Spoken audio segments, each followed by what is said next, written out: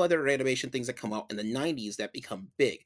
This is where anime comes in, but distribution gets kind of messy with anime at this time.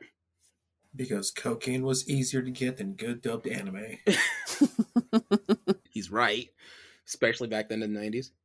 Dude, back in the 90s, yes, trying to find any kind of, like, man, even finding anything subtitled, like, finding anime in the 90s was just impossible. I feel pretty positive. Absolutely a trip.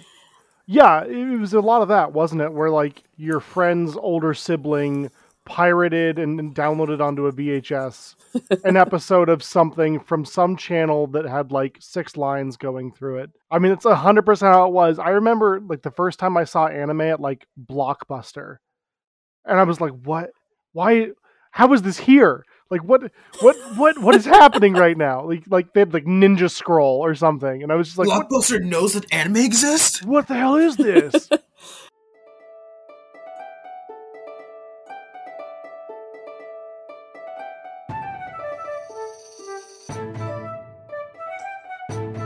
Just a reminder, this is a spoiler-heavy podcast. Different series that require a spoiler warning will be in the description. Hi, everybody, and welcome to another episode of Gaming Theater Podcast. Today's episode is going to be a brief history and animation series and films in the U.S. from Felix the Cat to 2023. Part 2. We already finished Part 1. If you are wondering about our thoughts and opinions on anything that happened before roughly about 1987, that's back in Part 1, which is back in Season 1, so enjoy that.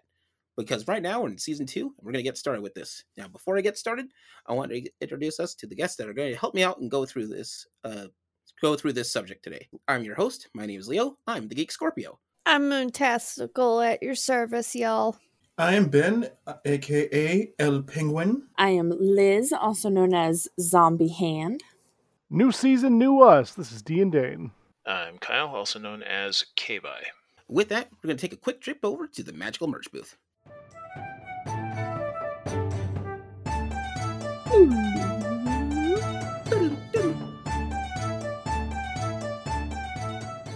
Here we are on a magical merch booth, and all we have is the number 2 going on. And this is just a quick celebration to all of our people who have stuck with us for this long and are now listening to Season 2.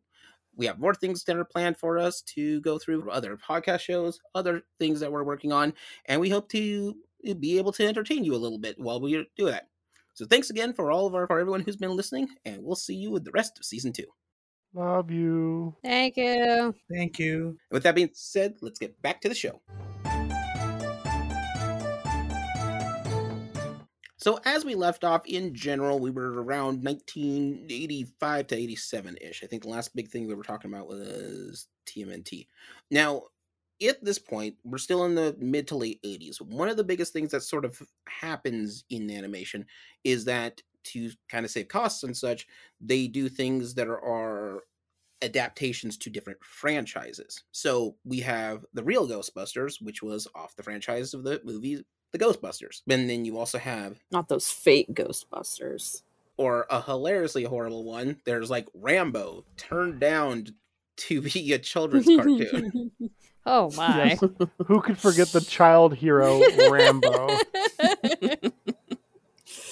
I do it for the kids, you know?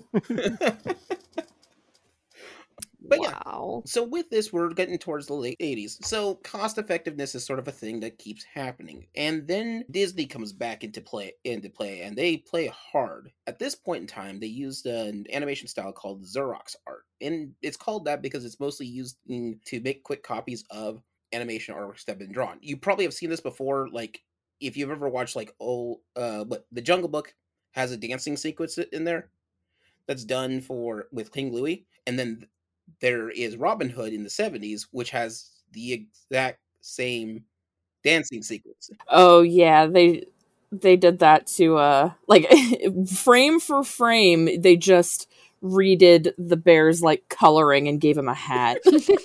Disney would never. You guys, they hand drew each cell frame by frame again, obviously. They hand drew it once, and then they copy that hand drawing, and we're good for the rest of the time. They used their Xerox machine That's where the name comes from. Geek Scorpio, I've got some lawyers on the phone. They really want to talk to you. I don't know. They said they represent a rat or something. I don't know. Hey, bro, can I copy your work? Yeah, but don't make it obvious, though. No, I got one. You better stop, Leo, or you're gonna get a love letter from Disney via cease and desist. Who we love. With all our brought to you by the letters C and D. we love the corporation that has been mentioned, and yes. You open it up and there's a tiny animation of like Hannah Montana doing the Mickey Mouse thing, going, "This is Disney. Cease and desist, please." You should make a soundbite of Dane saying that whatever it was that was like, that company would like to talk to you. I like that. Yeah. Oh, the company that was just mentioned.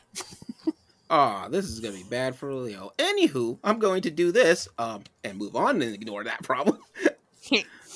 But actually, this does bring up a new point. See, at this point, this would be the start of what's been referred to as the Disney Renaissance. So let's touch the base on that. The Disney Renaissance sort of starts with The Little Mermaid doing so well in the box office, but also, even though it's using Xerox art, it's not reusing art. They hand-drawn everything for that. And at this point, Disney has been slowly but surely. The reason why The Little Mermaid is one of the last Xerox art is because at that point, they move on to computer animation to be put into places, making it faster and easier for animation to go through. Many studios will actually do that. You just don't see it as often, or it's harder to tell. Yeah, in Beauty and the Beast, in the when they're getting ready to dance in the ballroom, Belle and Beast are hand drawn, but the whole background is computer generated, or like computer animated. Yeah, computer animated. CG wasn't that good. Computer CG won't be good until later when they do Toy Story, right? Is the first fully CG feature film. I think that Disney did. Yeah. How good was Toy Story, though? It's so good. Toy Story 2 is better, though. Ooh. I have to agree with Liz. Toy Story 2 was better. So what's funny is that during the Disney Renaissances, they have a lot of different Disney films that are both hits and misses. So not all just because it's a Renaissance doesn't mean everything is good. So, for example, one of the biggest movies that came out in that era was Aladdin, which was amazing. And at the time held the Guinness Book of World Record for the most sold VHS tape. Like 500 of those were me. That's a mood. I'd watch it and then rewind it and then watch it and rewind it until the VHS wore out. And then my mom would have to buy it again. I did the same thing with Little Mermaid. And so I actually found, when I was cleaning out the garage once, or my stuff out of the garage, I actually found a sealed Little Mermaid VHS. Oh, yo. Dang. And it didn't actually go for much because it wasn't the one with the penis on the cover. Sure. There are collectors that want various collectings on that. I mean, it's limited now. Oh, what is it? But yeah, and Aladdin was done so well. What was it? In most animation, isn't it they record the voice lines and voiceover first, then they animate things. Yes, because they'd match the mouth movements to what's been recorded. And the late great Robin Williams was so good at that, they just sort of let him run with the genie. Yeah.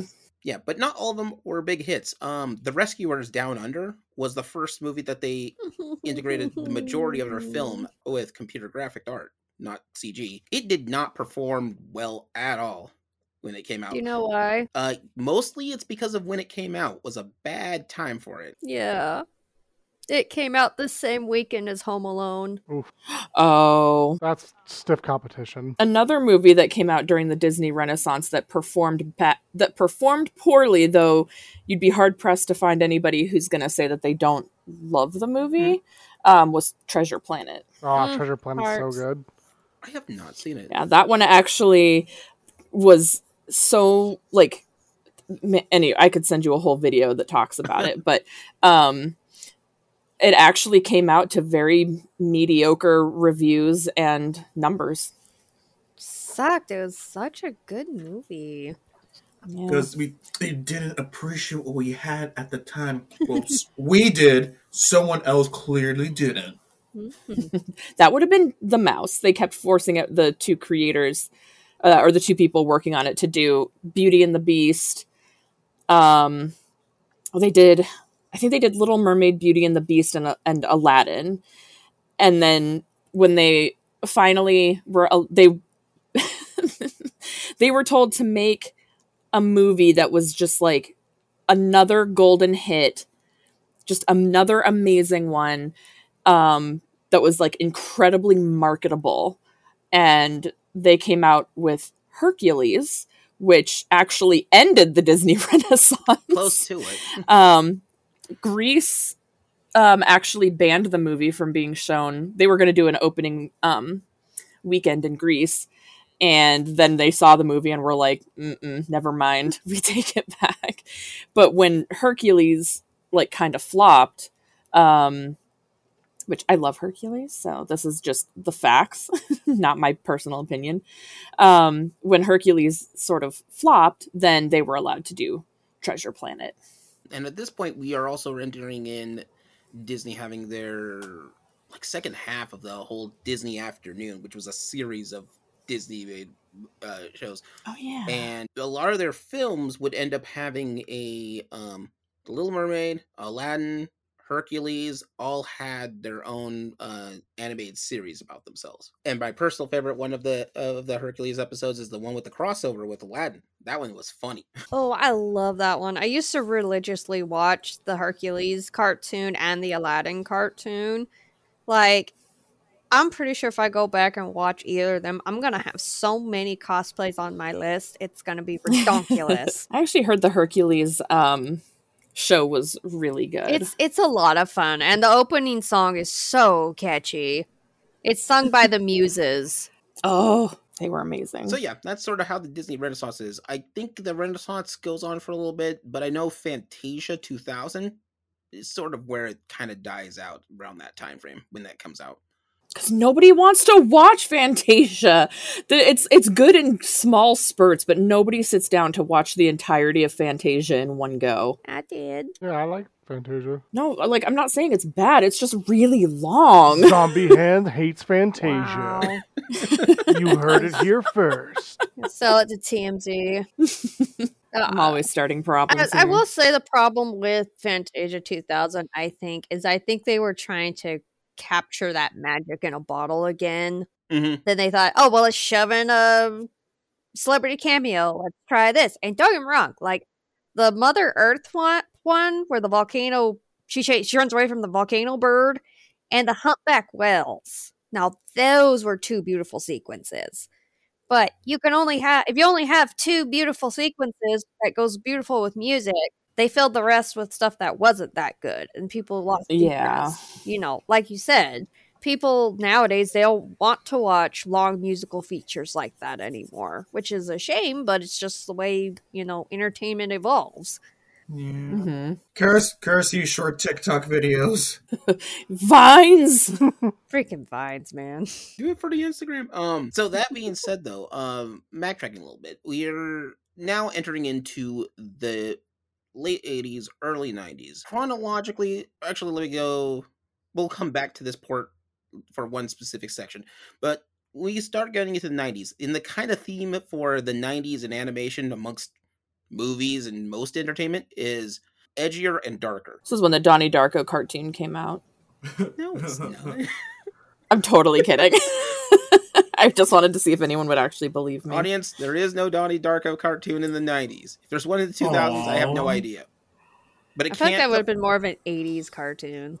It would have made more sense. Well, Donnie Darko didn't come out until 2000. the 2000s. Exactly. Yeah. So that's why it's impossible. I was going to say maybe something from the MTV Liquid Television days. Yes. Oh, Or something. God. Oh, God. MTV's Oddities. Mm-hmm. I haven't thought about that in a long time. Oh, my God. You said that. Can I share a piece of trivia I learned from my 74-year-old boss? Yes. I learned he loved watching MTV in the early days. That his favorite program was pop-up videos. Oh my God, I used to watch the shit out of pop-up videos. Like, Doctor? Really? You watch Tube TV? Oh, I love Tube TV. That pop-up video thing was great. And I'm like, oh. I think that's a VH1 thing, though. Okay. I don't know. I didn't question Doesn't matter. Doesn't matter. Okay. So Okay, back to it. Sorry. Back to it. That's fine. So with this in the 90s, we have two big things that kind of hit the ground running hard. And if we're going chronologically, probably the biggest change to this is now we're getting into more adult themed animation. Can you extrapolate on that? Just Yeah. So we can separate that from maybe another type of adult animation. What, Leo burping? No. I would like him to explain what he means by adult-themed animation. Oh. Yeah, so adult-themed animation means that it's animation that is not specifically targeted to children. Because we bump into anything that is either related to a toy, related to a franchise for said toys, or related to something familiar and toned down into children's animation. For example, Rambo. So not necessarily explicit. Not necessarily explicit, but themed to be a more older audience. Makes sense. And this probably the biggest game changer. So let's start here. Probably the biggest game changer for that is, in fact, The Simpsons. This is a juggernaut of animation. And still going strong. I think right now it actually has the Guinness World Record of the most episodes for any for a sitcom. And still running? I mean, it's been going for a really, like, since 89, I think? 89 to current, and it's still going for it. It is, I think it was at some report that it can, like, even in its worst years, it makes something like 500 to 600 million in royalties alone. Now, can I be a Simpson? I would like to be one of them Simpsons I've heard so much about. I would like to make some of that cash money. Okay, so it came out in 1989, but it started on the Tracy Ullman show in 1987. So technically, The Simpsons is as old as me, and I'm as old as The Simpsons. Simpsons is almost as old as me. So with that, though, this does change a lot of things on there. The same voice acting cast has been there, and voice acting has now been a lot more recognizable and a lot more prolific than it used to be back in the 80s. Dan Castellaneta, who does Homer, basically, he does plays and such, but every so often just wants to add in a line for Homer just because he knows the audience loves it. And it's like a badge of honor to be a guest on an episode of The Simpsons. But also, The Simpsons aren't targeted to children is sort of the key thing for it. They have episodes about children, but that's not their target audience. And there is so much to The Simpsons, like, I kind of want to wrap this up quick, or else we'll be stuck here all day for this. Because unfortunately, a brief history of animation, The Simpsons alone is a whole topic for that. But the key thing to this is an animation series that makes money for the audience that's not targeted to children. Now, the reason why that's interesting is because there's two other animation things that come out in the 90s that become big. This is where anime comes in, but distribution gets kind of messy with anime at this time. Because cocaine was easier to get than good dubbed anime. He's right, especially back then in the 90s. Dude, back in the 90s, yes, trying to find any kind of, like, man, even finding anything subtitled, like, finding anime in the 90s was just impossible. I feel pretty positive. Absolutely a trip. Yeah, it was a lot of that, wasn't it? Where, like, your friend's older sibling pirated and downloaded onto a VHS an episode of something from some channel that had, like, 6 lines going through it. I mean, it's 100% how it was. I remember, like, the first time I saw anime at, like, Blockbuster. And I was like, what? Why? How is this here? Like, what is happening right now? Like they had, like, Ninja Scroll or something. And I was just like, Blockbuster knows that anime exists? What the hell is this? I remember, it was like late 90s, early 2000s. My aunt had a catalog that she ended up ordering that sold anime through it as it was being dubbed and sold on DVDs. And so she ended up getting, it was for my cousins and then also me when I would go up to visit. She ended up getting, I think it was like Ark the Lad, but then also Escaflowne, one DVD at a time. And it was like one every other month or something. It took so long to finish anything, but that was like a treasure trove when we finally, managed to get our hands on that. Otherwise, in the 90s, I watched Sci-Fi Channel's Anime Movie Week in the summer. Did I say summer twice? Whatever. And that's where I ended up watching a lot of stuff, including like Urusei Yatsura's Beautiful Dreamer, which is just like a drug trip. Oh, yeah. Like that's so weird. And then like weird stuff like Sol Bianca, but then also like Macross and one that I love, Blue Seed. I remember being in an airport in Minneapolis and I bought an uncut VHS of Dragon Ball Z. Oh. And I thought it was like the coolest thing in the world. I was like, yeah, there's like blood and stuff. It's crazy. I love that for you. Yeah, it was a good time. I think it's kind of funny that we still have to use terminology that's synonymous with cocaine about this. Man, I got the uncut version of it. It's like the uncut? Oh, yeah. Pure Colombian Dragon Ball Z. And that's not even a joke. There is a Colombian version of Dragon Ball Z. I mean, it can't be worse than the French version, Big Green. You know what? So, if you were back then in the DBZ watch party. Yeah, if you were, Jeez. if you were back then, almost everyone had the same like 4 animes that started their journey into anime. Unless you watched the Sci-Fi Channel in the 90s and then you watched things like Sol Bianca, which nobody's heard of but me and one other person. It's me. Hi, I'm that other person. Okay, now I know 2 other people that know it. I've got some homework for everybody. After this, just go watch the Canadian Dragon Ball Z. I've my god, I've seen it. That's the ocean dub, excited. yeah? Yeah, I think it's the ocean dub. Yeah. It's wild. Is that the one that goes dragon, dragon, Dragon. No, that's the American version. Okay.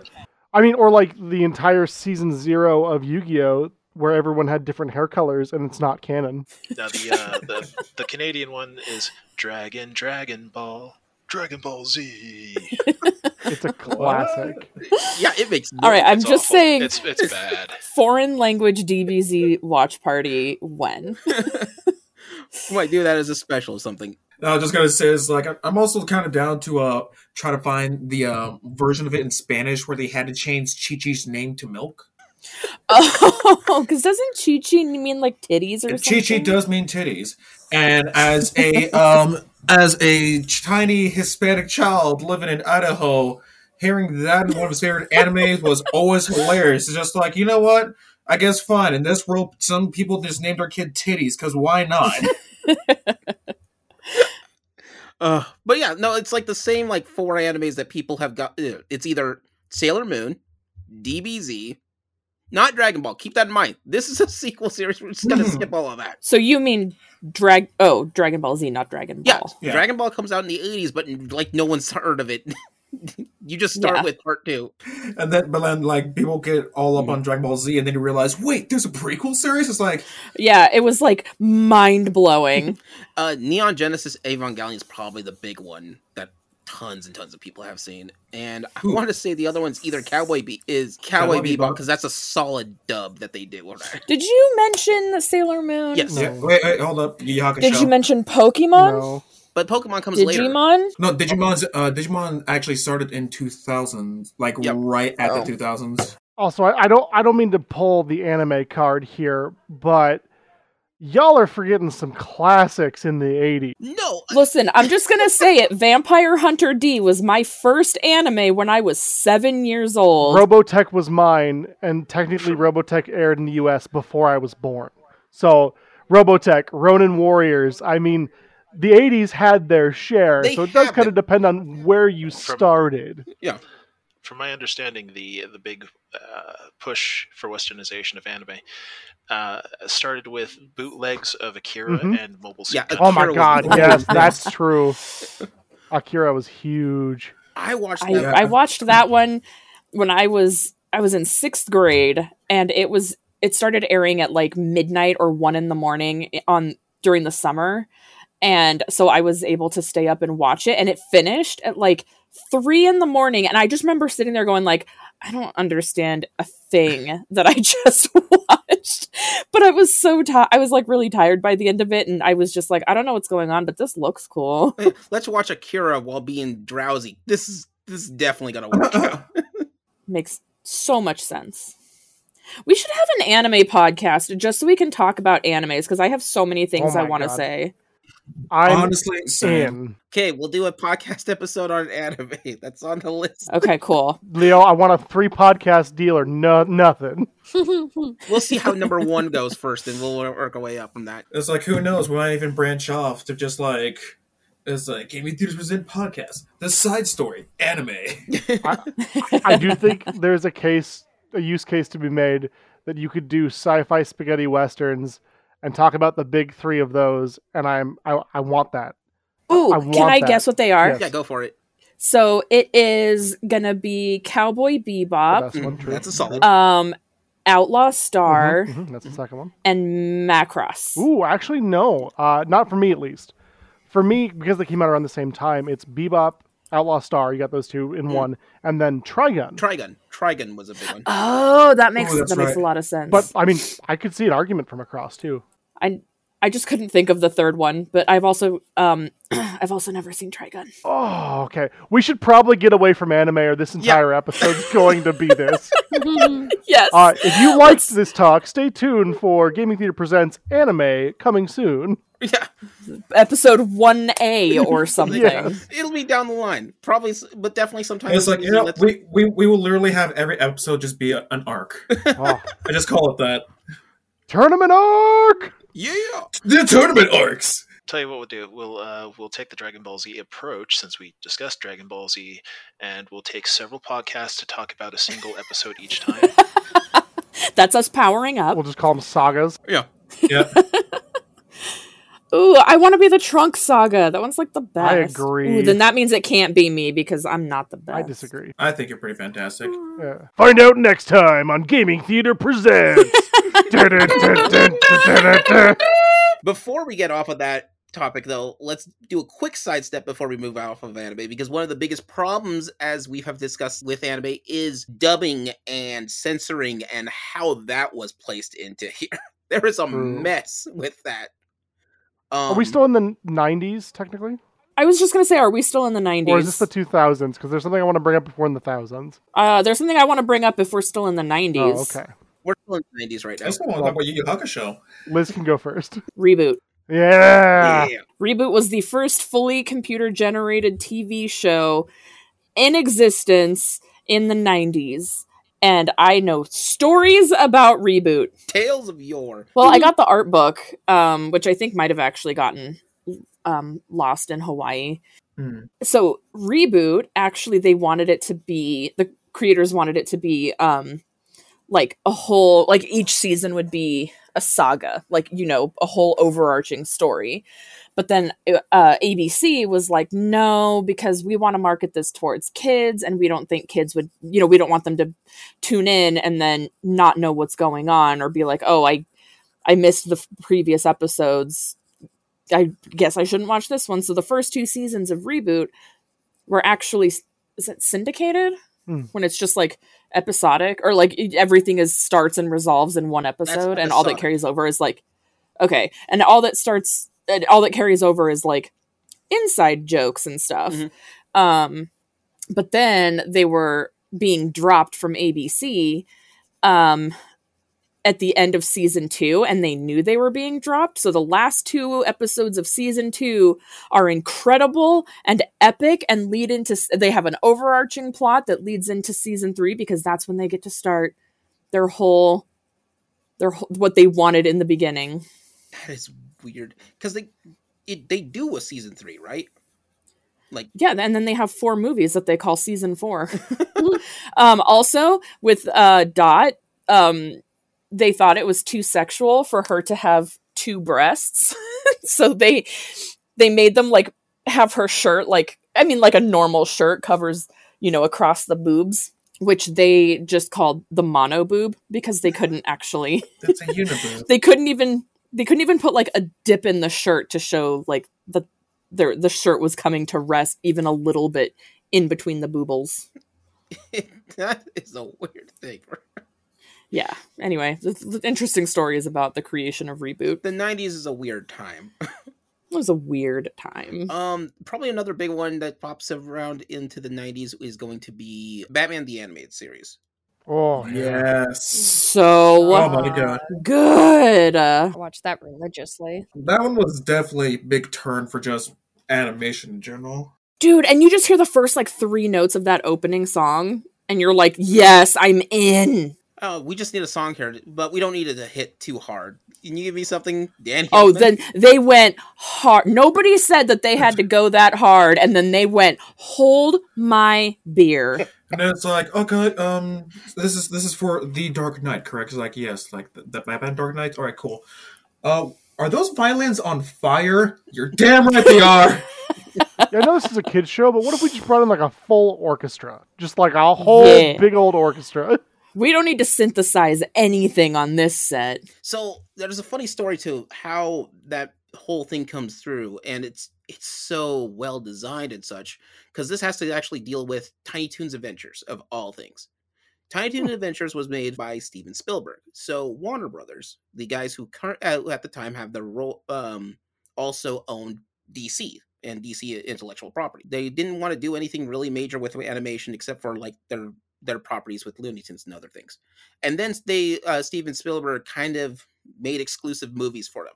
As part of that deal, basically their short end of it is Steven Spielberg wants a full orchestra, let's give him a full orchestra. Steven Spielberg wants this high-powered animation studio, fine, we'll give him an animation studio. Oh, Steven Spielberg wants to make Tiny Toon Adventures? Can't tell him no, let's do this. Yeah, whatever he wants, he gets. And that's a type of clout nobody has in Hollywood. Yeah, you just want to do it? Fine. Well, when the dude creates gold time after time, I mean, I feel like you're probably a little bit more likely to be like, yeah, okay. Mm-hmm. Yeah. And it's like, you see, you can have some really fantastic resources once you made Hollywood your bitch. Or, what is it? True. There's a Family Guy joke with, about, not Steven Spielberg, but, Oh, was it pissing off the... No, Stephen King. Pissing off the animators? No, Stephen King. Oh. It was a joke on Stephen King. There's like, all right, I'm writing a book. What it's about? It's about this. Oh my god, I'm trying to find a plot to the Stephen King book. It's about a lamp. Ooh, it's haunted. All right, when can I have it? And so, like, Steven Spielberg leaves to make another series called Freakazoid, which is amazing. And so, Oh, good. Freakazoid. Cult classic. Which really knows how to cement in some just like hidden adult jokes in there. Freakazoid's amazing. Oh yeah. Animaniacs did the same thing. Absolutely. I think it was Animaniacs that used to do like they would have the worse version of a joke, and then the censors would be like, we can't put that in this show. So then they would go down to like a lesser version of the joke, but because they came at them with like shocking stuff first, they were more inclined to let them in with like the adult humor, like the whole fingerprints thing. Oh, I'm sorry. So let me correct myself. He leaves to go do the Animaniacs, and then after Animaniacs, he still works on to do Pink of the Brain and Freakazoid. Now, that being said, though, the artist for Tiny Toons is, why can't I think of his name? Tim Allen. No. Curry. No. Stephen Curry. No. Curry on rice. Condoleezza Rice. Samantha. Anne Rice. Yeah. Interview with the Vampire. Vampire's Kiss. Timony Timmons. Tiny Tim. Tiny Tim! That's what I was trying to get there. Tiny Toon Adventures. Wait. Oh, it all came back around. 6 degrees of separation. Kevin Bacon. We figured it out. We did it. What? What'd you say? Kevin Bacon. Oh. Yeah, 6 degrees of Kevin Bacon. There's actually a website that's like, I think it's called 6 Degrees of Kevin Bacon. And you can put in or put in an actor or actress and the thing will actually make the connections for you. And I think you can even put in like Abraham Lincoln. Nice. Bruce I'm gonna Timm. actually check that. Now I need to know. Bruce Timm is the name of the guy. So Bruce Timm basically decides, hey, we have all this stuff. Can we make and could we make a Batman TV show and a cartoon show? And the executives basically tell him, look, we can, but I don't know, do something if you can to make that shows that this has some sort of promise, right? Some kind of animatic. And so he does. What he makes is the intro for Batman the Animated Series. That whole intro is just an animatic, and he just cleans it up to make it better for that. They see that, no music, just no voice acting, just here's what we've got so far, sold. And they're like, well, we kind of want to get we probably want to get a whole orchestra cast. Hey, we got that leftover orchestra from Tiny Toons. Let's just use that. All right. Just got one lying around, You just got lying around. Just have an orchestra on hand. Well, what about the animation studio? We got that on hand from what Steven Spielberg's been working on. What about voice acting connections? Oh, we got something like that we could work with. And it just like everything fell into this perfect storm for them to do this. Just get Jim Cummings on board and you've got the whole cast. Mm-hmm. What is it? Mark Hamill has basically two famous roles out there. Luke Skywalker and the Joker from Batman the Animated Series. Oh my God. Can I tell a story really quick about Mark Hamill? See. One of my cousins does solar panel installation out in Los Angeles, Hollywood, wherever the hell they live, Venice Beach. So he went out to install solar panels, and it turned out to be for, or he was measuring the roof for solar panels, and it turned out to be Mark Hamill's house. And my cousin does not care about Star Wars or any, like the Joker, none of it. So he's just out there chatting up Mark Hamill, and what he came away with was that he dressed like a hobo, but he smelled really nice. But he also has a whole bunch of Joker merch, or like Joker paraphernalia and stuff. And so when my aunt was telling my sister about it, because they talk a lot, when she was telling my sister about it, my sister was telling me about it, and she was like, why would he have a bunch of Joker merch? Is he like a fan? And I was like, oh my God, she doesn't know. And so I got to tell her that Mark Hamill voices the Joker in the cartoon and in other places. Mm-hmm. Oh, and the show was... blew her mind. The show was so good. They had so many great actors as voice actors to do these roles.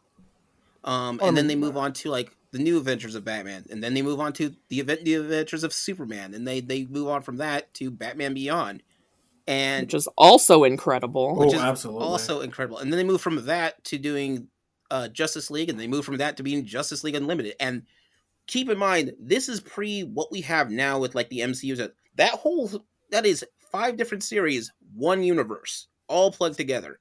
Still some of the best animation. And kind of returning just real quick to Batman the Animated, that's where we get Harley Quinn from. Yeah, that's true. Yeah, that's something that a lot of people like don't realize, is that Harley Quinn is an original from the 90s. She's not even as like old as the other characters. Yeah. Exactly. So interesting. But yeah, and their plot lines and storylines were so well done. The Cadmus arc is one of my favorite things to watch, and it's much later on there. Well, it's because of all those successes, right? You mentioned Justice League Unlimited, that we get things like Young Justice, which then spins off into further other things. I mean, like, you gotta hand it to to Disney. Wow, to the DC animation.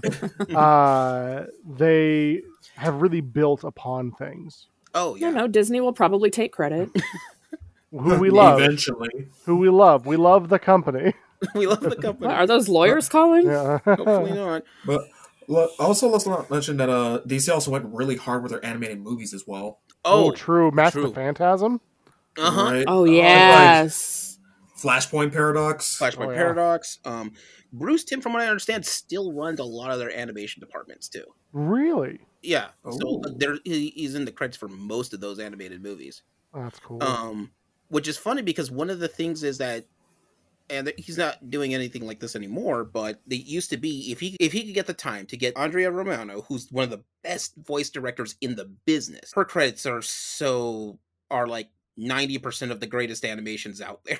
Series out there is her, and a good majority of the cast for the original Justice League universe, they counted as canon to the Justice League universe as part of it. In fact, they did a movie for that like just a couple of years ago, and the series has been done for Justice League has been done for over 10 plus years at this point. So moving on with the other weird, crazy animation things on this, one of the ones that are kind of out there is just sort of the Sci-Fi Network and other things that are just clamoring at the bit to get as much weird animation that they have. MTV had an animation department. Oh yeah, that's how we got Aeon Flux, right? Yeah, Aeon Flux, and that's how we got the Max. And Beavis and which Butthead. Is and Daria. And Daria, yeah. Daria is actually a spin-off from Beavis and Butthead, but yeah, the Max was by MTV, and I remember being way too young when I watched that, but like my parents let me, and so what was I gonna do but watch this cool looking cartoon?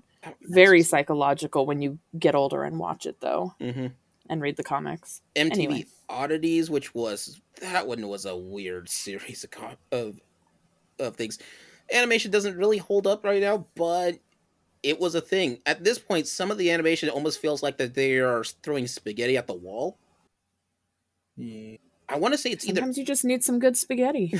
I want to know if it's on the wall. I can't remember if it's HBO or Showtime, but one of those guys did Spawn, the animated series. HBO. Oh, yeah. Was it HBO? Yeah, HBO. HBO. Oh, amazing animation. Kind of helps that you have Todd McFarlane. No relation to Seth MacFarlane.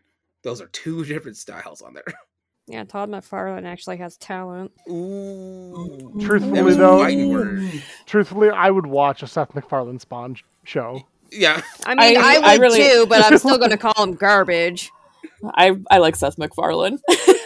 You can call me garbage too. I'm not saying you're garbage. I'm saying the majority of the stuff he puts out, especially nowadays, is garbage. But honestly, a Seth MacFarlane Spawn actually sounds funny. It was like, I hate all of his stuff, but I kind of am still interested though. So if he can make it happen, not completely out. It's like, give me some margaritas and some vodka, and then just put it on, and I will enjoy it. I promise. It's like, shut the gate. It's like, wait, open it up a little bit. I might Mystery Science Theater 3000 it a little bit, but I'll watch it. Ooh. But that's where these kind of weird animation comes in there, which is kind of weird because Mike Judge is an interesting case of an animation. Oh my god, that man. He makes Beavis and Butthead, which he knows going in, this is not an intellectually built show at all. No. Nope.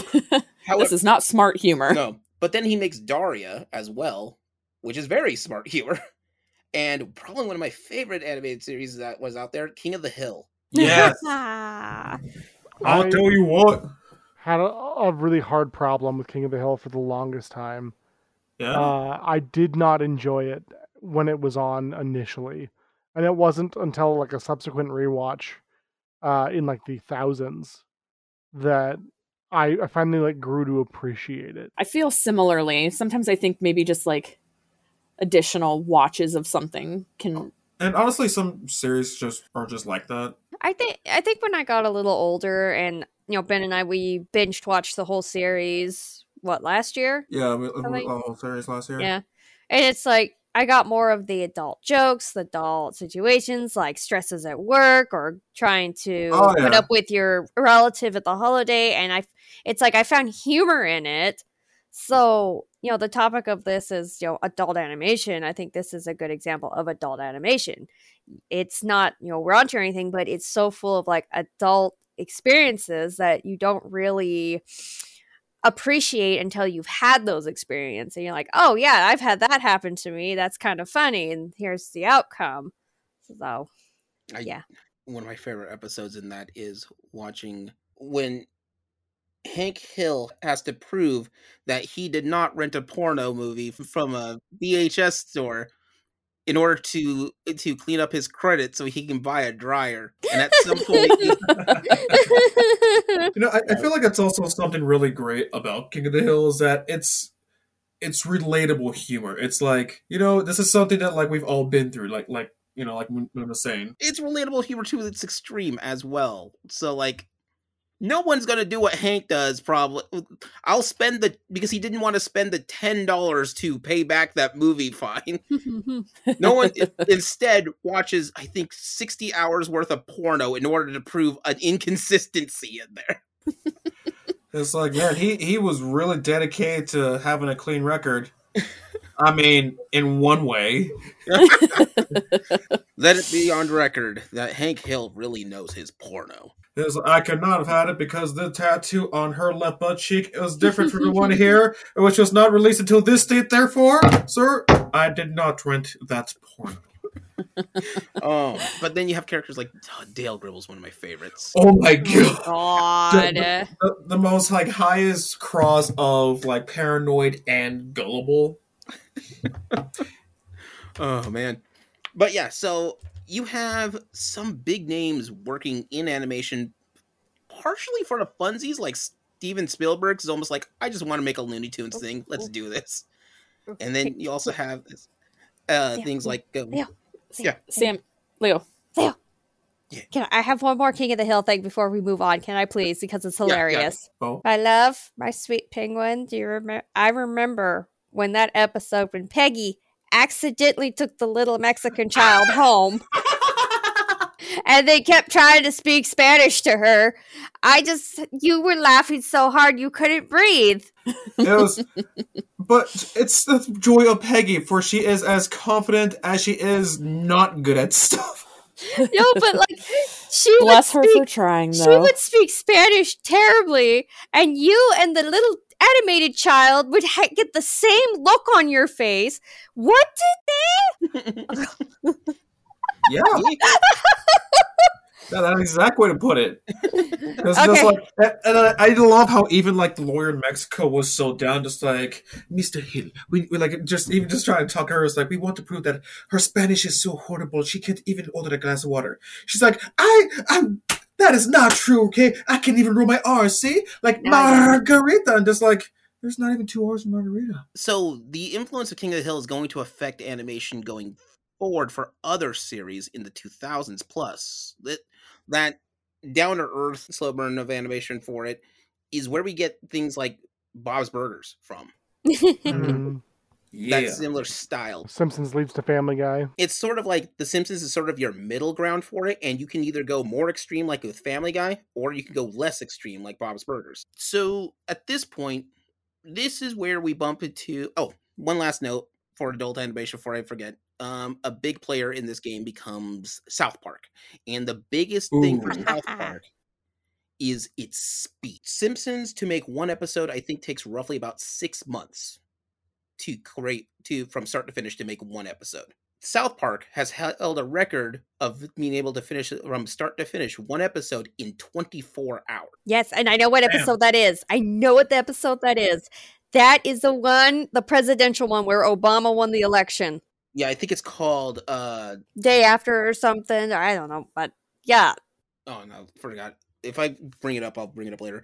But so even early on, during its first season, it looks kind of cruddy for it, and it was funny because essentially Trey Parker, Matt Stone, sort of asked around and said, "Hey, our animation isn't that complicated. Could we get something that would speed this up?" And they're like. And the executive they were working with is, hang on, let me see what I can do. Yeah, it's the animation program and computer system that was used for Jurassic Park. As Trey Parker has once described it as, this is like asking for a fountain pen and finding a laser that can shoot the moon. It just overpowered how much stuff they actually need to get the animation done, which is why on average, they take 7 days to make one episode. And that's how fast they can just get these things churned out. That's why South Park is very much on top of like memes and current events. Like current events is because by the time it comes out, it's barely a week old. Mm-hmm. And I think it's also like shows that the creators like shooting their shot, just like, oh, you don't want us to make fun of that?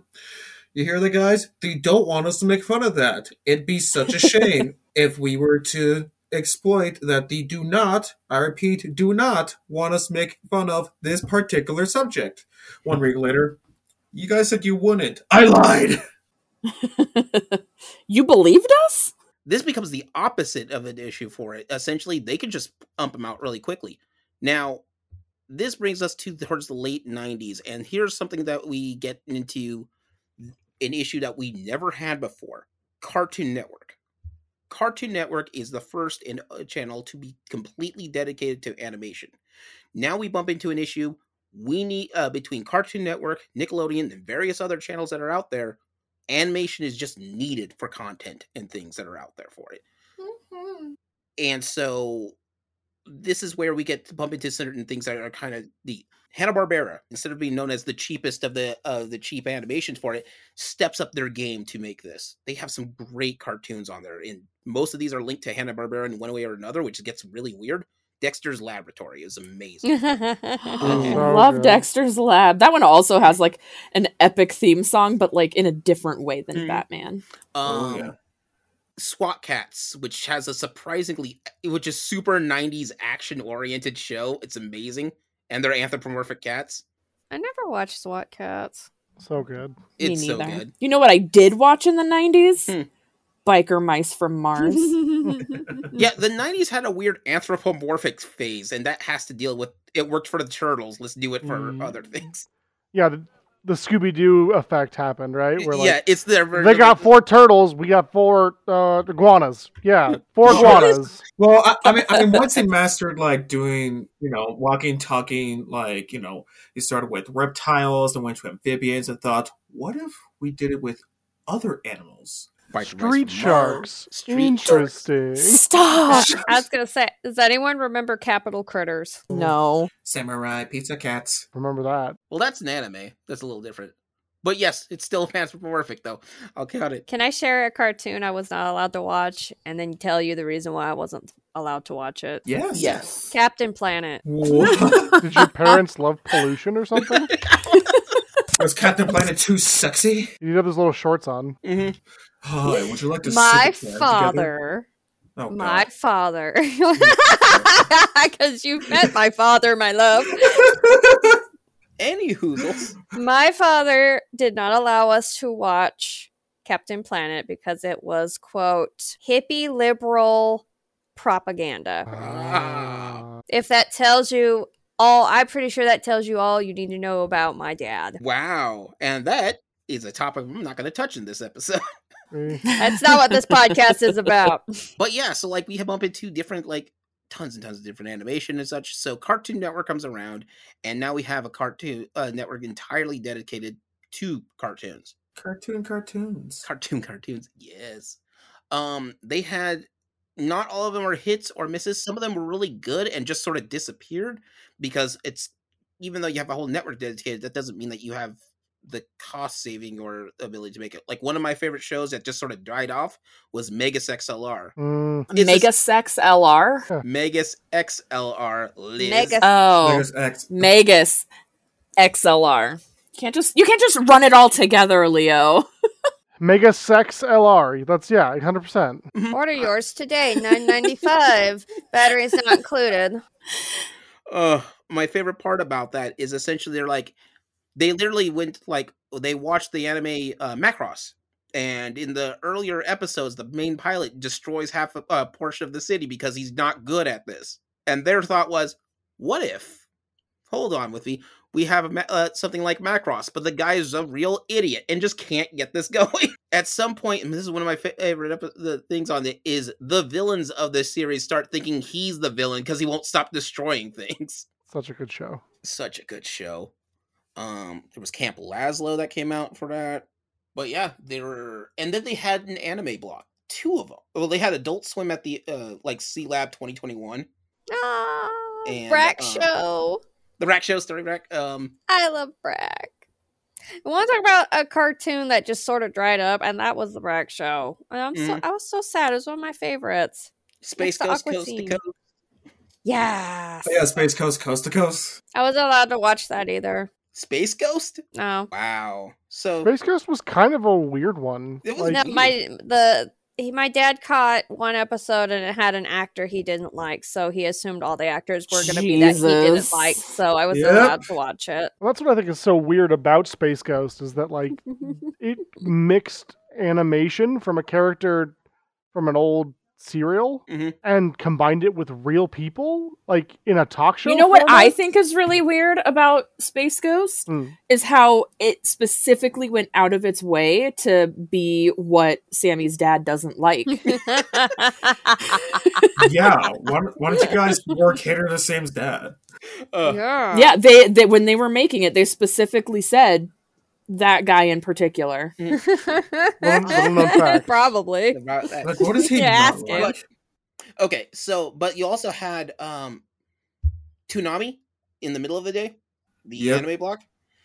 That's where I ended up watching Tenchi Muyo. Let me tell you how later it was when I became older, wanted to collect Tenchi Muyo and realized that I'm collecting these completely out of order because there's 3 different OVAs for this sucker. Also, the dubbing, like not the dubbing itself, but like changing Saki to tea. Typical America stuff. Do they have jelly donuts too? I was gonna say, like, this is around that time, right, with the advent of English dubbing, where you see things like frying pan, drying pan, jelly donuts that are onigiri, soda in place of wine. Like Gohan in one of the DBZ movies, one of the first DBZ movies, gets drunk, like legitimately gets drunk and causes havoc, and they just don't ever explain it. They just wave it away, like, oh yeah, he drinks some juice. It's weird, crazy. He drank some fun juice. I think this is probably a really good way to segue into 4Kids. Oh God, no! Oh God, yeah. We're late 90s, early 2000s. This is the 4Kids anime jam session here. And hold on. So I was also having a moment, I think, a couple weeks ago, where I was talking with my coworkers about, like, you ever just like feel so old you actually remember when something literally changed from one thing to another? Because every single time I think of 4Kids, I keep thinking just like, I remember when it used to be called the Fox Box. But I remember when I used to be called Fox Kids. But then I remember when I used to be called, back to 4Kids. And now it went full circle. It's like, they try to go out of their way to find a rating lower than G. Well, it's crazy. So I have... Hang on, Liz. No, sorry, Dane, I didn't mean to cut you off. Oh, no, you're good. Go for it. I'll go next. So I think a lot about... because I didn't really know that 4Kids was, like, hot garbage at first. Right? Until they were doing Escaflowne. Oh no. And I watched the first 4 episodes that they had aired, and then my cousin then they canceled it pretty quick. And that's when my cousin started getting that ordered in the mail. And when we watched it, I realized how butchered it was. And it's because they were trying to keep the rating so low that they were cutting out anything even remotely offensive, to the point where they were chopping up episodes. There was a couple episodes that were 3 Escaflowne episodes merged into one because they cut out so much content. But there's a point in that anime where you just come across some certain things that you can't edit away without ruining the story. And I think they realized that, and that's why they canceled it. That's what I realized 4Kids was garbage. Also, I thought instead of it being 4 kids, I thought it was 4 kids. And now whenever I hear 4 kids, I just imagine that it was a room of 4 children. It's no, it's too scary. Make it not like that. No, I feel you on that, because I remember, I remember just 4Kids was also my first introduction to One Piece, but I didn't mind it because I was also 6 at the time, so just okay, can be silly. But then 4Kids did Pokemon for a while too, right? Mm-hmm. And Yu-Gi-Oh. Shaman yes. King. Oh my god. Well, I watched the Pokemon and Yu-Gi-Oh ones though, but oh yeah. Dane, you also had something you were gonna say. Oh yeah. Just in similar fashion, right? To your Escaflowne story, Yu-Gi-Oh. There's a bunch of scenes of security guards holding guns. Oh my god! And those are just gone, but they're still pointing. So it's really awkward because they're holding they have the empty hand. They're pointing really hard. Yeah, you'll come with me, Seto Kaiba. Yeah, there's a scene exactly where Kaiba's being taken by his security team, who have betrayed him, and they're all pointing at him. And even as a kid, I was like, That's kind of weird. Like, they're like, that's him. That's Seto Kaiba. Come with us. Yeah. And then he's like, no, jumps out the window. It's like, Yep. Oh my god. That's that scene. No. So, I believe it. Just looking back when I was just like first enjoying One Piece, but then when I grew up and matured and realized just like, okay, maybe it's a little too goofy. Then I started reading the mangas of it. I'm like, oh my god, Jesus Christ. And I was like, they really should have talked more about let's see this list. It's like murder, slavery, it's just like all these things going down the list. There's a scene where I specifically remember within like episode 2 where one of Luffy's friends is literally held at gunpoint, but 4Kids decide to replace that with some sort of like little spring action thing with a hammer at the end of it. like some Oh, I do have to say, like, the One Piece English 4Kids opening is still a bop to this day, though. Honestly, it's like, that was the one redeemable thing about 4Kids. Just like, you know what? They had to get one thing right. At least that opening did kind of slap. Like, what are the kids into? Rap. Let's just do a rap song about pirates. Like, let's do it. But also just like Leo, we might have to do a part 3. we do. But it's like, they had to replace guns with super soakers. There's literally a dude about to have like bomb suicide, but they had to replace all his bombs with just like one sword. It's like, let's get ready for battle. I'm like, well, that was a complete de-escalation of this scenario. I mean, the entire idea of the Shadow Realm. Oh my god, the Shadow Realm. For those who aren't aware, in Yu-Gi-Oh!, the 4Kids dub specifically, there is this thing known as the Shadow Realm, which means that when people have bad things happen to them, like when buildings fall on them or when they get cut in half, they don't die, because that would be bad. They go to the Shadow Realm. Wait, I have not watched Yu-Gi-Oh! Since the 4Kids dub. Is that not a thing? No, the Shadow Realm doesn't exist in the like. It's really not. They were talking about just straight murder, murder. like. So there's I just learned that today. I was today years old when I learned that the Shadow Realm was not real. There's a scene I where just thought that the Shadow Realm was like where your cards go to die. Yeah, no, you go there to die too. There's a scene where Yugi gets challenged to a shadow game, and the stage comes alive and has literal buzzsaws that oh my god! Yes, that's just what I was thinking. But like the original's like a little like bright glowing disc. That will cut you in half if you lose too many life points. But it like just does like psychic damage to them or something like. Emotional damage. Pretty much. I guess my last story for 4Kids, and then I will turn it over to somebody else. So if you've heard of the anime Madoka Magica, it is an adult, like meaning not sexy time, but like graphic scenes, violence, etc.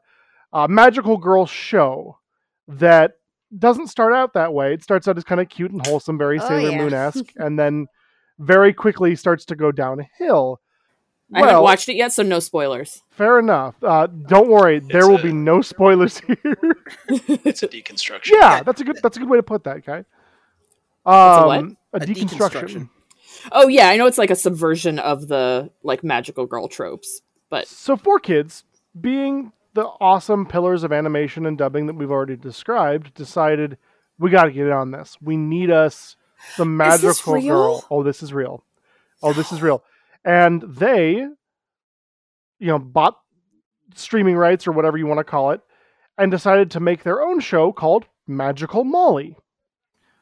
Now, this show never aired, I don't believe, but they were trying to turn this adult-centric magical girl show into a kid-friendly show about wishes and friendship. And y'all, having seen Madoka Magica, I do not know how it's possible. I think there's 24 episodes in Madoka. No, there's only 12. Is there only 12? There's only 12 and like one movie that like ties everything in the finale. I feel like you could get like 6, maybe, out of Magical Molly. And that's pushing it. Dude, oh my god. They'd be lucky to get to 3, honestly. Yeah, because there is, like, the first couple episodes, it starts out pretty normal. And then and then it takes a turn and doesn't And really so slow down. were they trying to dub Madoka Magica into Magical Molly or whatever? Yes. And Okay. with certain edits on that, and at some point they just gave up. Yeah. Because, Well, that's the same thing that happened with Escaflowne. I mean, it's not quite as dark as I've heard Madoka Magica gets, but like Escaflowne deals with some pretty weird topics for the time. Like they get into like gender transition, they get into why does Fulkin have two hot cat girls around at all times? Like Yeah. the show doesn't get into that. You just use your Yeah, imagination. no, Madoka Magica, if you've seen the series, if you know, you know. You know. And I can tell you, you're lucky if you're going to get you maybe get 2 episodes out of that at least. And then the series just sort of ends. I like how we keep going lower in episodes. Just like the more we think about it, we're just like, no, you got to cut this out, this out, this out. It's like, it's just one less episode. Let's go there. You get like an episode and a half. I have a feeling that for Magical Molly, somebody decided, yeah, we should get right on this, and didn't watch the anime before they got this. They just sort of skipped that part. I just found a cool piece of trivia about 4Kids Entertainment. Oh, God. They filed for Chapter 11 bankruptcy. Of course they did. 2016. Effective February 7th, 2017, the company ceased all immediate operations and lost all the license and products to so many things. So I'm not going to get my second season of Magical Molly, is what you're saying? I'm saying I have blessed you with this knowledge to spare you, child. Yes. Well, I do have one last thing for 4Kids. Yep. And it was like one of the most insane ways I've ever seen them try to censor someone's queerness. Oh my God. Oh, yeah. So, and I discovered this when playing a One Piece video game and wondered, hold on, why does the wonderful ballerina man... No, Bon Clave! Oh, yeah, it's Bon Clave, who literally does, like, ballet kempo and calls it Okama kempo because he's gay as all hell. He literally comes from a queer island. That's how far we go into this. But what they did when I was noticing is, why does he sound like he's from Louisiana? And so instead of just like trying to explain just like, no, he's just gay, they decided to just like say that he's just some crazy Southern man that just came out in the high seas and just loves dressing like a Swan Lake ballerina all the time. Because his martial art was literally called Okama Kempo, which just translates to gay Kempo, but instead, this one he just calls it crazy Kempo. Oh my God. So, who did the original Sailor Moon dub? Oh my God. I don't know. Because we got some kissing cousins in that one. I believe that was Optimum, if my memory serves. So we have confirmed that Southern and incest is more appropriate than literal queerness. Oh, well, they actually stopped dubbing it once the original company stopped dubbing it once it started getting a little too, like, they were a little too close. Haruka and although, what did they call them in English? I can't remember. Oh, God. Oh, no. God, anyway, they stopped dubbing it after a while. There's only so much you can do. So that being said, this gets us out of the 90s into the 2000s now. So now we get into where animation is exploded. Like, there's no shortcut for this. In the early 2000s or so, we ended up having Family Guy, which came out, which is a show that got so popular, they canceled it twice. Yeah. Futurama, which is arguably is considered the smartest show, animated show out there, and that's because their entire writing staff has nothing but PhDs at least. I don't think that's true, but they whatever they can't figure out on their own, they bring people in to, like, they actually created a whole new theorem because of the body switching episode. Mm-hmm. They had to figure out, I think it's called the Farnsworth equation now, and it's like, if 2 people switch bodies, how many bodies or how many other people have to be involved to get those 2 people back in their original bodies or something. If you switch bodies and you can't switch back to it directly. Mm-hmm. Another thing that pops up around this time is the influence of anime starts influencing animation in the Western side for it. So we have shows such as like Samurai Jack. Samurai Jack, Teen Titans, Jackie Chan Adventures is one of my faves. Oh, yeah. Avatar: The Last Airbender. Oh, Yep. And Avatar, yes. Yes. So good. And yeah, so like animation becomes basically more mainstream at that point. It's a day-to-day thing, and it doesn't really matter what age group you're at. Sometimes they just target a general audience. Some of your animation becomes weird, but a lot of it's a lot smarter than people give it credit for. Invader Sim alone was kind of so much dark humor, so out there, and yeah, it's a hit. But then you have like Avatar. I could go miles and miles for Avatar. God, Avatar has some of the best storytelling in honestly. existence. We can have a whole episode about just Avatar. I'm in. I'm solid at this. All right, cool. Also in. I need to rewatch it. It's been a hot minute. I'm in. If you're wondering why it sort of seems like we're passing through the 2000s really quickly, it's because at this point it's mostly mainstream, and so because we're out of time. Thanks. But no, without the 90s is where the big revolution happens. That's where animation changes all over the board. But in the 2000s, now that we've kind of gotten through the evolution, people know what they're looking for and where and what kind of animation they're going for. You have Avatar, for example, which has layers upon layers of themes that are in there. There's Zuko's redemption arc alone is amazing. Oh god. Well, and then also just learning that revenge is not the best. Like how it can just answer. Yeah, it can lead you astray and stuff, and don't piss off your crazy sister. That's important. Azula is one of my favorite characters because a lot of times, especially in this time frame, when you have action adventure shows, there's always this sort of a template. It's that person's a villain as an accident, or they have some kind of redemption, or like in Jackie Chan Adventures, the main villain for most of the series is possessed by another person and can't really make his own decisions. Valmont is possessed by Shendu, the dragon. Mm-hmm.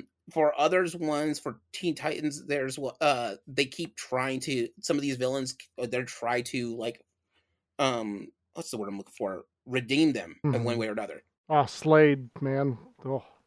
And then you get to Avatar when you get to Azula, and even and it's one of my favorite lines. Zuko's talking to Uncle Iroh.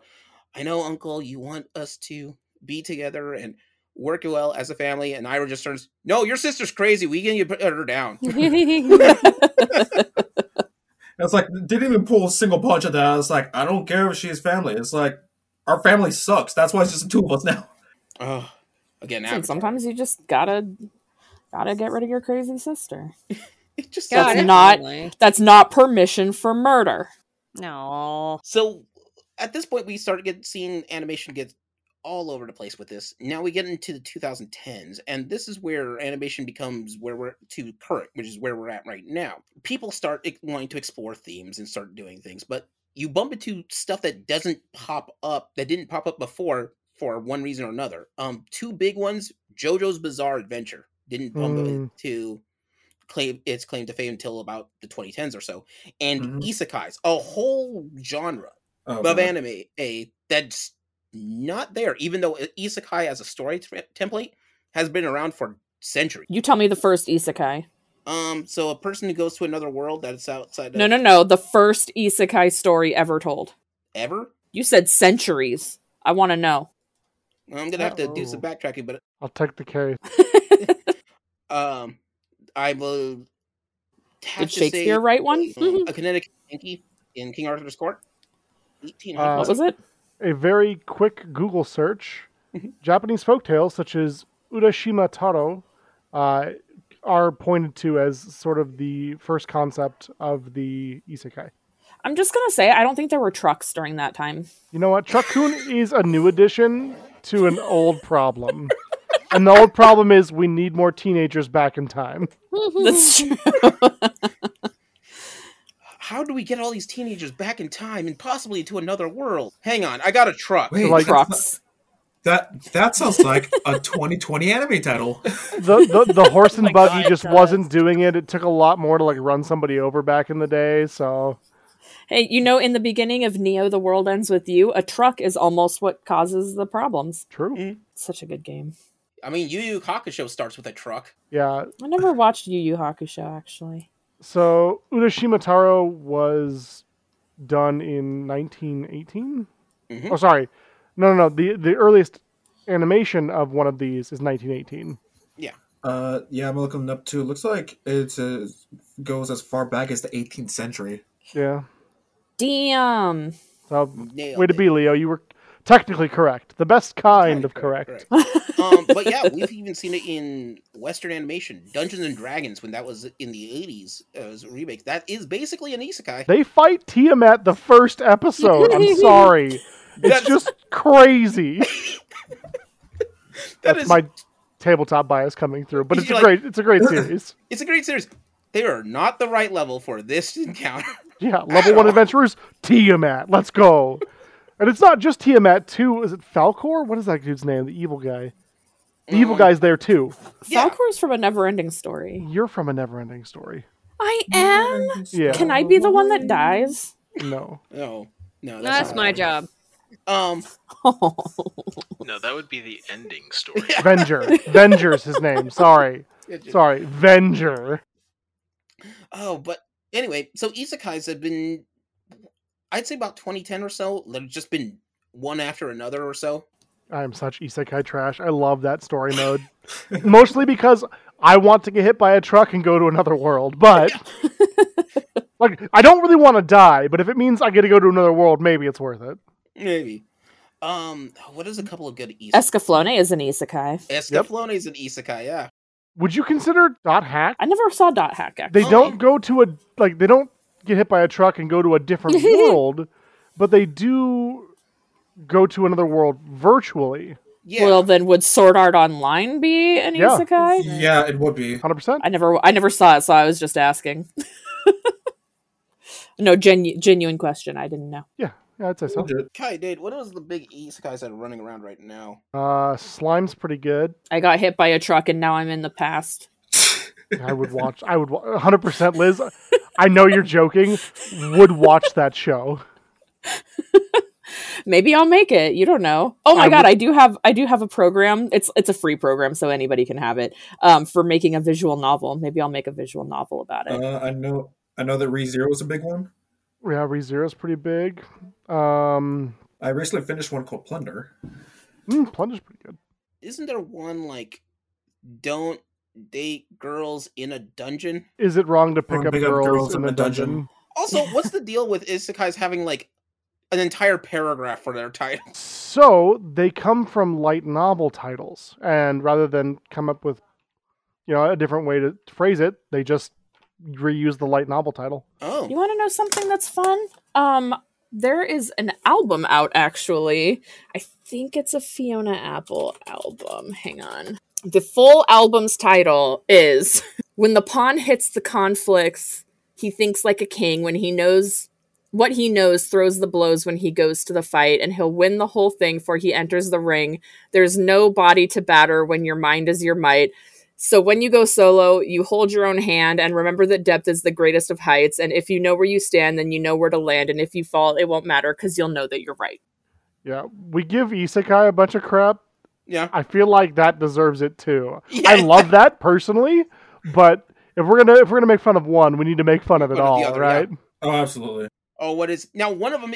One of these titles, like it's a movie called "Don't Be a Menace to South Central While Drinking Your Orange Juice in the Hood." It's like this giant. It's Don't Be a Menace to South Central While Sipping Your Juice in That's the the Hood. one. I Yeah. remember that movie. Yeah.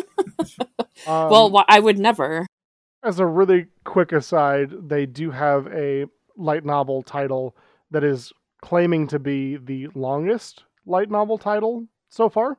Oh. It's abbreviated to Nagai Taitoro, Toru, and it is 10 pages long, and it's just the first 10 pages of the novel is the title. Jesus! So, just to give you a very small, I'm going to read the first 2 sentences. My life is just as wrong as I expected after traveling to another world where I'm surrounded by cute girls in a magical high school, and I'm also the fabled hero of legend. But before I tell you that story, I have to tell you this story, and it just continues. Oh my god. The title is literally a story. It literally the first couple of pages of this light novel. They're getting out of hand. I love it. I'm here for it. Let's 10 pages. If You maybe wonder why my title's so long. It's actually a funny story. 10 pages? That's beginner numbers. We got to get those numbers up. That's a rookie title number. I want to see the title card in the anime adaptation for this show. Listen, I want one episode that's completely nothing but credits. It would have to be. And I want it read by William Shatner. I'm here for it. I'm here for that. There is at least one isekai that I know that I think it's a weird one. It has to deal with Sega Corporation, but it's I think it happens after the isekai has happened. Like, this is stuff that happens after all that isekai problems. We bump into this, and then one of the bigger things that happens at this last point is for animation is a change in how animation is done. So one of the things is a typical season episode is about 24 episodes. Okay. That's a typical season in the United States for any series. Sometimes they will either make a ton of episodes for a season or cut it in half. Like, now it's the same budget for all the same episodes. So the thing is that you can do something like tons and tons of little details and animation in there, like in Rick or Morty does, because they're only 11 episodes long. Or you can try to stretch it out as you can, which Gargoyles has had 52 episodes in one season. Oof. Mm-hmm. Oh my. I do miss 24 episode seasons. Mm-hmm. At least in terms of Japanese animation or anime type. Like, we're seeing 12 more and more, and that's just not enough, y'all. Honestly, no. I want more. Also, when they have their story arc broken up between season 1 and season 2, no. Just make more episodes. Finish the arc. Yeah, hard to do a coherent, well-thought-out story in 12 episodes, I think, for anybody. You get back here and you finish what you started. But yeah, at this point, we're at the modern age. So, like, outside of that, one of the other interesting things is watching animated series get their own reboot from themselves. Mm. The only one that, like, Teenage Mutant Ninja Turtles has had, 4 different reboots at this point in time? Dang, If not more. 87, 2003, 2010s, 2012, and then the Rise of the Ninja Turtles that was just a couple of years ago. Scooby-Doo is on its, 500th. Yeah, but that's what you get geez. with Scooby-Doo. Scooby-Doo just gets their own thing. Yeah, but Scooby-Doo's been rocking that since, the 60s? Well, yeah, I wasn't being disparaging about it. Yeah. And my personal favorite of all the reboots is the DuckTales reboot. Ooh, That thing is gold. Solid it's gold. so good. So good. Sam Riegel did work on that. I love what they did to Mrs. Beasley. Mrs. Beakley? Yeah. Beakley. Oh my god. I love what she is now. Dang. Oh man. Take that, Mrs. Beasley, and put her in the movie with Genie and Christopher Lloyd as the magician. Oh, she would have whooped his ass. Oh god. It would have been fine. And they have probably one of the most elite class of voice acting I have ever seen. Mm-hmm. What is David Tennant, his Scrooge, and it's elite going down for voice acting through the whole thing. And that's actually a really good point, Scorpio, that you bring up, right? Mm-hmm. Like, animation in the 70s, 80s, 90s, etc., was not often seen as being this sort of artistic endeavor, in that it got, big name actors to cross over. Typically speaking, you got, voice actors to do the work, and there was a separation between being an actor and a voice actor. Mm-hmm. And I think it's only relatively recently, that we start to see that that divide shrink, right? You've got David Tennant in DuckTales, of all things. Like, Mm-hmm. that never would have happened when the original DuckTales was produced. Oh, good lord, Right. no. It should have. He's great in it, but Oh, absolutely. and so you start to see this divide. The Critical Role animated series Oh man, Critical Role has so many famous actors and voice Vox actors Machina inside of it. Mm-hmm. Dude, when they got Lance Reddick, I was like, that dude, I love Lance Reddick. He can read me the phone book. He's amazing. They got a Hobbit. They got, I believe, David Tennant was also in that. Oh, yeah, David Tennant was a dragon. I mean, insane. These are some of the biggest names in Hollywood, the biggest named actors out there, and they're voicing a cartoon dragon, which I think is amazing. What is it? Lin Miranda Lin-Manuel Miranda. Yeah, Lin-Manuel Miranda. Thanks, guys. He was voice acting in DuckTales as Gizmo Duck. Yeah. Really? Alan Tudyk. Yeah. Alan Tudyk went to Juilliard and he played a CGI animated rooster. Yeah. We love Juilliard. Moana. Yeah, in Moana. We love Moana in this house. No, Moana's great, but like, absolutely. No, I know. I'm just saying. I wasn't. How absurd is that? Like, dude went to the most prestigious acting school, stage acting, Hollywood, one of the biggest names in Hollywood, and he's strutting around going, and he's great in that film. He's amazing, but like, that never would have happened. I don't think. Oh, absolutely not. But I think it's also because like a lot of times like animation didn't really get much like honestly like not the respect it really deserved until like Batman animated series came out and really just showed like no, you can do long-term storytelling with like things that are drawn out and animated and all that. Well, and even nowadays, there's still a lot of people who think that animation is cartoons for kids. Like that mentality is sort of dying out there. There's less. It really is, but it's also because we're also bringing out shows like Steven Universe and Adventure Time. We're just like, no, you stick for the long run. There is a huge long-term story that is just going to be insane, and sometimes like better than like what even some live action stories can even tell. Yeah, I didn't even realize that Adventure Time takes place in a post-apocalyptic show until like going through that series. Right? Another good one is Gravity Falls. There's mystery and all over in that show. Hidden codes, hidden mysteries. Yeah, and gets you excited about like the whole thing, but it also shows just like, it's like it's not just for kids. Like adults can really not just enjoy this, they can enjoy the stories, but also just like it doesn't even have to be like adult jokes either. Because I remember when Sam and I were watching Over the Garden Wall, and it's like honestly, no, that thing does not get really past like PG on any sort of terms, but like the weird like dark humor and spookiness of things that just happen is just so bizarre. Over the Garden Wall's great. Right.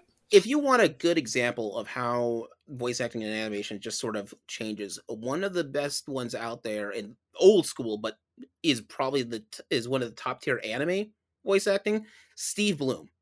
Steve Bloom has been in the game since he's so great. What is it? He's in like I think like 10 of the top filled animes that are out there. Cowboy Bebop has Steve Bloom in it. Samurai Champloo, Starscream, Transformers. Wolverine. He got the role for Wolverine in 3 different series. Wolverine in the X-Men and in Spider-Man, he's still Wolverine. Roger Smith from Big O. Mm-hmm. Oh my god, I love Big O so much. Steve Bloom, if you're out there, I love your work. Love your work. But when he first started, he had a pseudonym because you would separate, in order to separate him as getting jobs as a regular actor versus voice acting, he had a pseudonym. But he was so popular with that, he had a pseudonym for a pseudonym. I think he ends up having like 6 different pseudonyms. Oh wow. Well, that was really common. Mary Elizabeth McGlynn used to go by Melissa Williams until like because it just like it wasn't something that you wanted to put on your resume or like on your IMDb. But then now it's like, yeah, I was in Full Metal Alchemist. What? Full Metal Alchemist. I love that one so much. And we've kind of gotten full circle of where animation becomes basically legacy. If you want a weird take of that, one of the newest animated series that are out right now is Lower Decks for Star Trek.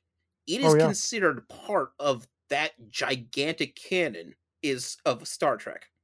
So whatever's happening in that animated series, even though it's animated, is part of this giant universe. Yeah. And it's there to stay. And that is basically a rough guess of how we get from all these animated series. I mean, there's a bunch of we could literally keep talking in this topic, and we've already come up with like 4 or 5 different podcast episodes coming down the pipe now. Dude, anime alone was about to derail us. We are all a bunch of weebs in here, and I'm not apologizing for that. Nope, some more than others. I haven't watched a lot of anime in recent years, but I used to be quite the weeb back in the day.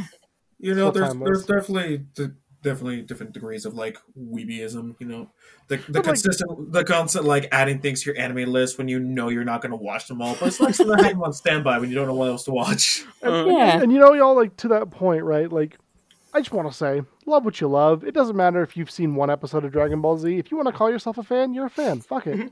Yeah. Absolutely. Life is too short to gatekeep people. 100%. really is. You know, like, And you that's- never played a Final Fantasy game, you just like the aesthetics? That's fine. You're a Final Fantasy fan. Yeah. That's good enough. To piggyback back Dane's powerful monologue. Yeah. Let's they pay your bills, pay them bitches, no mine. Word. Exactly. What? I just get so tired of like just people being all gatekeepy about things. And I'm like, dude, life is too short for me to give a shit about like how much you know. I was at the card game shop a while, like this was back when I was first getting into the Final Fantasy card game, and I went into, or I was like talking to somebody, and this woman was talking about, she was like, I love Final Fantasy X. And I was like, dude, me too. It's so good. And I wanted to talk about it. And she was like, oh, I've only played the Final Fantasy card game. So she only knew like how good the cards were in that context. I'm like, good on you. I don't like, So? yeah. Heck yes. You know, Heck yes, brother. Oh, you into Final Fantasy? Name every Final Fantasy character then. Sid. Dang it. I set the bar too low. Like, aw. But yeah, like, I mean, if, however you engage with your media, just love what you love. Yeah, I mean, at the end of the day, as long as you're enjoying it, that's what really matters on that. Yeah, as long as you're not What hurting was it? anyone, who gives a shit? What is it? My me and Ben's father, I didn't find out until recently. He actually binge watches and is hardcore into Samurai Jack. Jack. He loves it's so Samurai good. Oh Jack. my god. Yeah, absolutely. That's Oh, so babe. cute. Babe, I remember when he came over to our place and we were in the middle of like teaching my mom how to just like flip on these things. Mm-hmm. And then we got the 5th season and it was just like immediately put it on. He's like, oh snap, another season, and just glued his butt to the couch and just stayed concentrated on it. It's like, oh my god, I got him Babe. completely trapped. Babe, Monday. it's literally that meme we saw about how the girlfriend put football on for her boyfriend and then went and took a nap. And he's like, she toddlered me. We toddlered your dad. That's okay. I went over to my nephew once. I had to do babysitting, and he's like, "Oh man, I wanted to show you something really cool, Uncle Leo." I go, "Yeah, sure, whatever. Ever, why don't you show me this?"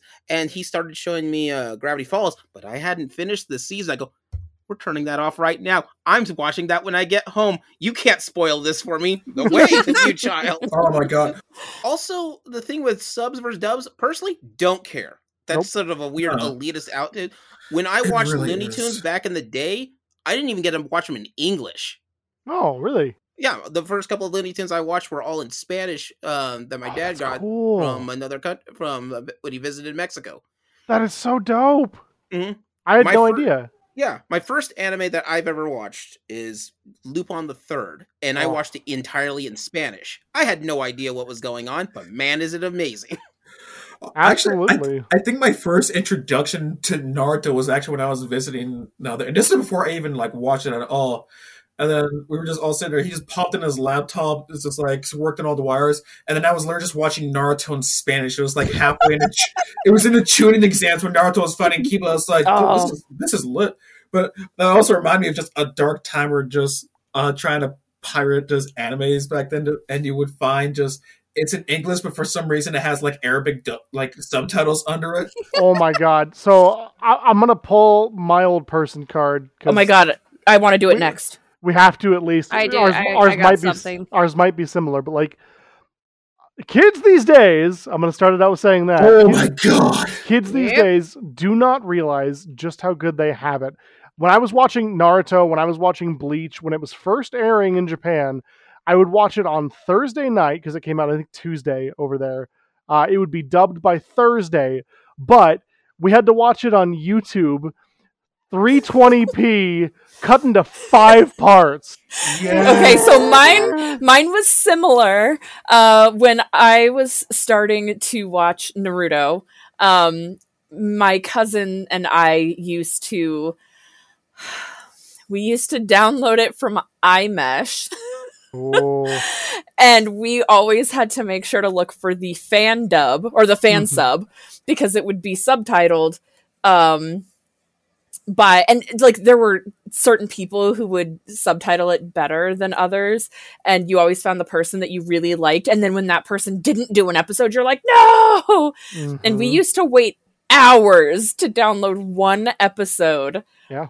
And like, so there was a meme going around that was like, people, you know, like people who do fan subs, like, and like joking, like, nobody, people who do fan subs, and it's like, blah blah blah senpai or whatever, and then it has the asterisk, and then at the top of the screen is like a whole paragraph that's like, in this context senpai means this, and I didn't translate it in Japan, or I didn't translate it from Japanese because in the context it would mean blah blah blah, and like literally like they would translate it and then tell you why they left it in Japanese in the subtitles by translating it. But like the long reason, and it was like, that was how I used to watch Naruto. Less fan subs. I was gonna say, I remember as a kid, growing up, I was really stingy about just like trying to keep up with Spanish in the house, because like, you know, growing up in Idaho, it was kind of hard to find other people that speak Spanish. But I remember like what really helped out was when I was trying to watch animes, and again, like the Middle Eastern Arabic like subtitles. Sometimes I would find the entire animes in Spanish. It's like, well, I guess this is where mommy actually trained me. She knew, like, one way or another, I would have to learn it. So then I got introduced to the first couple episodes of Lucky Star in Spanish. Honestly, it wasn't too bad. All right, Sam. We're gonna say Sam. I remember when eBay became a thing, and my brother would buy VHS tapes of Dragon Ball. Little Kid Goku. Yeah, that's Dragon Ball. Okay. And they were not edited, obviously. So it's like there would be... How did he do it? I think the guy said he put the closed caption in English on the TV as we recorded it, and that was the dubbing or subbing. But like there'd be opening, a commercial. First couple scenes, a commercial. Oh my God. For those weird ass Japanese commercials.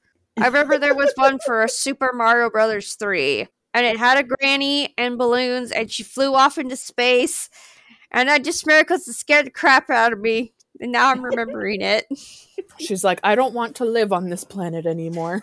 I must go. My people need me. No, what it was, she was walking with her grandson, and her grandson let go of the balloon, so she did Mario. She kept hopping up and up and up and up and out into freaking space to get the damn balloon back.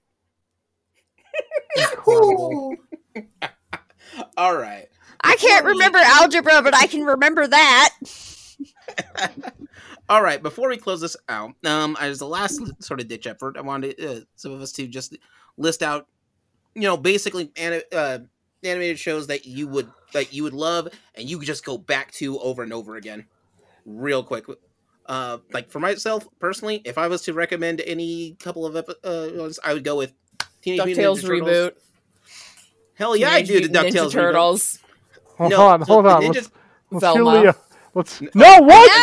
No! I know. I was doing it for that reaction. You stay out. It.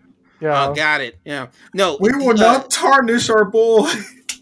No, so I would go with Teenage Mutant Ninja Turtles, the 2012 version, because it's like the best mix of all the other versions together. But yeah, DuckTales reboot, I am solid with that. Anytime, anywhere, I'm in. What about you, Zombie Hand? Full Metal Alchemist. That's a good bet. Yeah. Original and Brotherhood. Agreed. Doesn't matter which one you pick. It's still good. Mm-hmm. Yeah, 100%. And both of them do something better than the other, I would say. Mm-hmm. I agree. One of my friends just started watching Brotherhood. She just finished it. Nice. And she was saying she was like, I don't really remember much of the original, but I like Brotherhood better. And I was like, don't engage because the original Full Metal Alchemist means a lot to me. Like it was one of those that was very personal and very it just means a lot to me. And so I was like, you can't talk with your emotions right now. And Edward Elric is like one of the best fictional characters in existence, I'm done. I'm surprised you didn't go with like Futurama. You love that. Oh, Futurama too. Futurama is like my go-to show when I need something on in the background. Fair. All right. How about you, Dane? I'm gonna choose 2 because this is my time and I can do that. Hell yeah. For the animation side of things, Cowboy Bebop, no contest. Oh, that's a solid bet. I still need to watch that a first time. It's my favorite anime that has ever been made ever in the history of ever. I watch it probably about once a year, including the movie. The movie's amazing, and actually, the animation for the movie is crisp. It's just so good. I could gush on one of these podcasts about it for the whole time if I was allowed to. Let's save it for the anime episode. I mean, I don't want to take over the anime episode with that. The anime episode deserves to be said, but we can do a Cowboy Bebop episode, and I'm down for that. Yes. The first 10 minutes will just be talking about the opening theme song. Oh my god, line by line, let's go. I mean, the seatbelts. Man, okay, I got to get away from Cowboy Bebop. The real folk blues. Oh yeah, so good.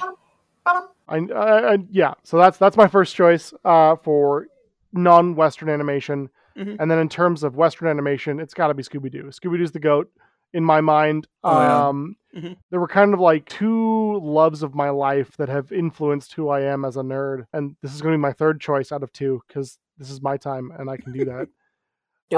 And so my love of mystery stemmed from a number of books, but mostly from Scooby-Doo. And my love of Japan and their culture, and all, it started juvenilely with Teenage Mutant Ninja Turtles, and then Power Rangers, and then anime, which led me to Cowboy Bebop. So that's how I'm going to tie that in. Love those things. Personally, my favorite of the Scooby-Doo is Mystery Inc. Oh, it's so good. It's honestly so good. God, I still need to see that one. Probably the best. Like the original Where Are You? Real good. Real good. But like Mystery Inc. just does what it does very well. And there's actually like a narrative storyline to it. So if you that's your Jimmy Jams, check it out. Actually, there is one thing I want to see on Scooby-Doo. I strongly believe that out of any of their theme songs, the one that slaps the hardest is the What's New Scooby-Doo. Yeah. Simple plan, man. They do work.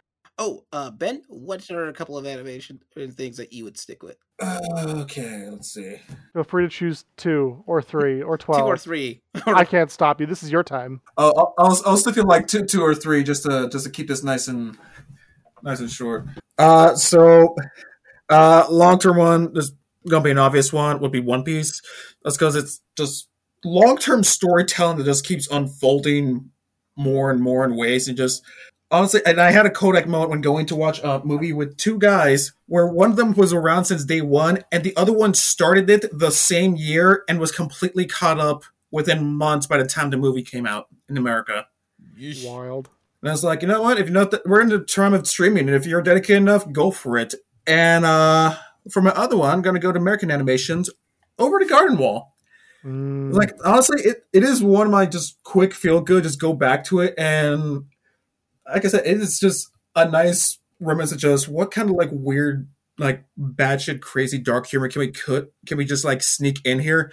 But everything is still like kept PG, so it's just like it's like your imagination for it. It's just what really fuels the fire on how you can just enjoy every last bit of it. And Sam. So my all-time utmost favorite comfort shows to watch is one, The Last Unicorn, and series-wise, Over the Garden Wall. Oh yeah, both good choices. Good choices. Now these Except are for all the episode where Greg dies. These are all mostly our personal stuff. I mean, if we're talking about animation, there's tons of cool things out there. I mean, we can go all over the place with Avatar: The Last Airbender and Legend of Korra, and there's also like Infinity Train, which is amazing, but that is weird for it. But yeah, that's about it. Our next episode after this is going to be coming out about. Let's like do math. Do math. Will come out eventually. Well, I'll have to worry about that later. Soon TM. Soon TM. Because I've had a couple of episodes, so I have to remember where this is coming out, and it probably will be available by April or May. That being said, I'm glad that you guys stuck with us for all this, and this is Gaming Theater Podcast logging out. Bye, everybody. Bye. Bye. Woo.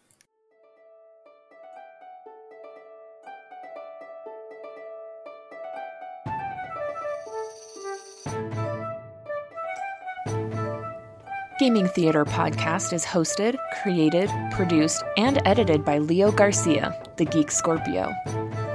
Our music is A Drinking Game. Stock media provided by Stormwave Audio /Pond5. Our cover art is by Adam Parker. You can find him at ParkerGFX on Twitter. If you want to send us some money to help with these episodes, you can do so at patreon.com/gamingtheaterpresents. Want to send support that doesn't hit your wallet? Please leave a review with wherever you hear your podcasts and share our podcast with your friends. It really helps out. Thank you for listening.